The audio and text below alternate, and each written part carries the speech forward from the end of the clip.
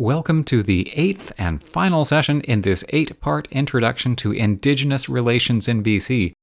It's what you get if you ask me for my personal advice on working with Indigenous peoples. As a general framework, know that we're living in a time with a focus on reconciliation and healing, but that the need to participate in the economy while preserving languages and traditions puts great stress on First Nations communities. So, some things to bear in mind. No two Indigenous communities are the same. Even within BC, they're incredibly diverse with different cultures and histories, and those differences are based on many factors. Some observers have recognized differences between coastal and interior communities, and I think, in part, that comes from traditional food sources. Coastal people and people living on salmon-bearing rivers tended to locate for the easiest access to fishing grounds. Interior communities often moved in a seasonal round through a territory as different food sources became available during the year. In some cases, that diversity is heightened by isolation. Many remote First Nations communities rely on diesel-generated electricity and have poor or limited road access. But you don't have to be isolated to be diverse. One chief told me that he'd visited a nearby First Nations community and had inadvertently offended its leaders. He didn't realize that some of their community's customs were different from his. I know that's not terribly encouraging for non-First Nations people hoping to build relationships, but please stick with it.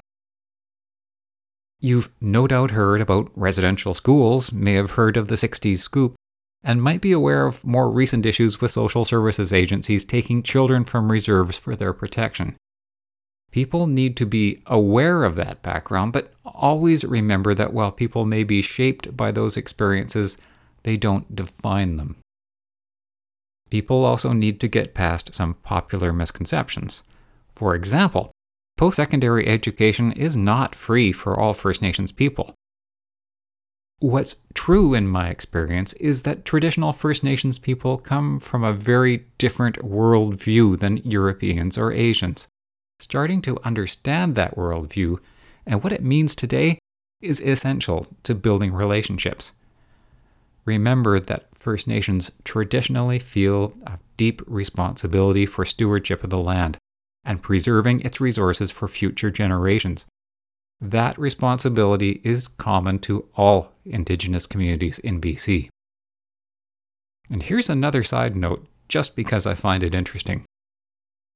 When you see a First Nations word or name written, it's generally based on variations of the International Phonetic Alphabet, which is used to transcribe spoken languages that don't have a written counterpart. That sort of takes me back on track, because you need to remember that First Nations come from an oral tradition. Information was passed from generation to generation through often repeated stories and songs.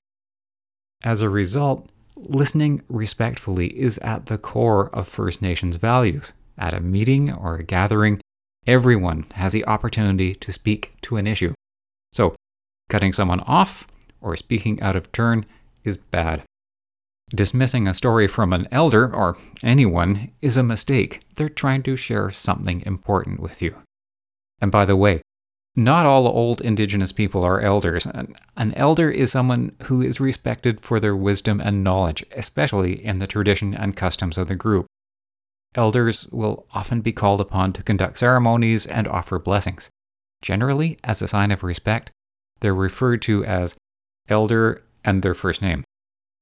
If you ask an elder to have a role in a function you're organizing, they should be reimbursed for time and travel, and you should ask the band office if there's an honorarium to be paid. Arrange to have someone escort them. Now, some even more random thoughts. Be sure to ask for consent before photographing or videoing a ceremony. Be prepared to adjust your volume of speech to match the level in the room. It'll often be quieter than you expect. Don't be offended if people don't make eye contact. Do be aware that making eye contact might be considered aggressive. Handshaking. Okay, Some very traditional First Nations people in BC don't shake hands. It's not a sign of disrespect, it's just not a part of their traditional culture. To be clear, most First Nations leaders and business people do shake hands. If you're speaking to a group, include a formal thank you to the host nation.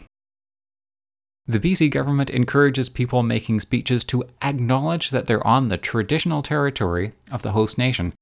Often, because of overlapping territories, unless you're on a First Nations reserve and can safely say Musqueam or Tsleil-Waututh or whoever, you'll need to generalize and say something like Coast Salish or Lekwungen-speaking peoples. If you don't know the name of the First Nation on whose territory you're meeting, you could call a local friendship center.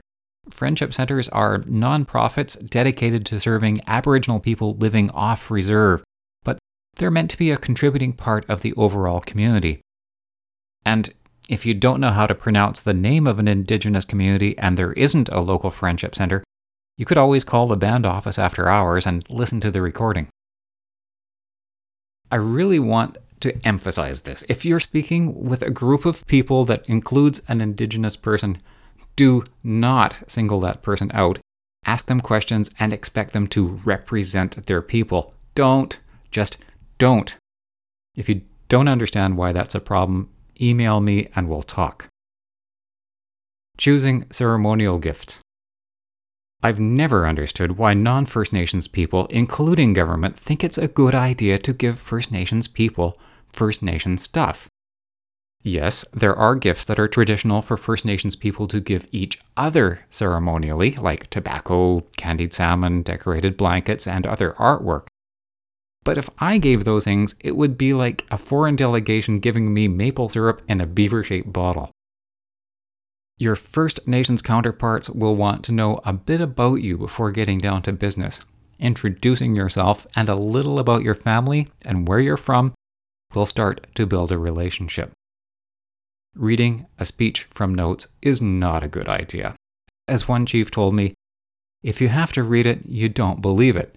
Remember, this comes from an oral tradition.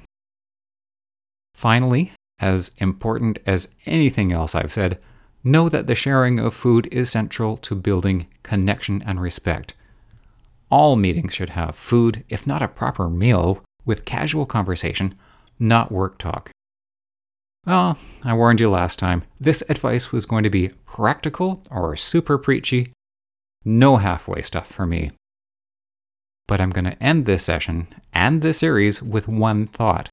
If you remember nothing else from all this, I encourage you to be calm, be quiet, and listen. I'm Peter Walters. Thank you for listening.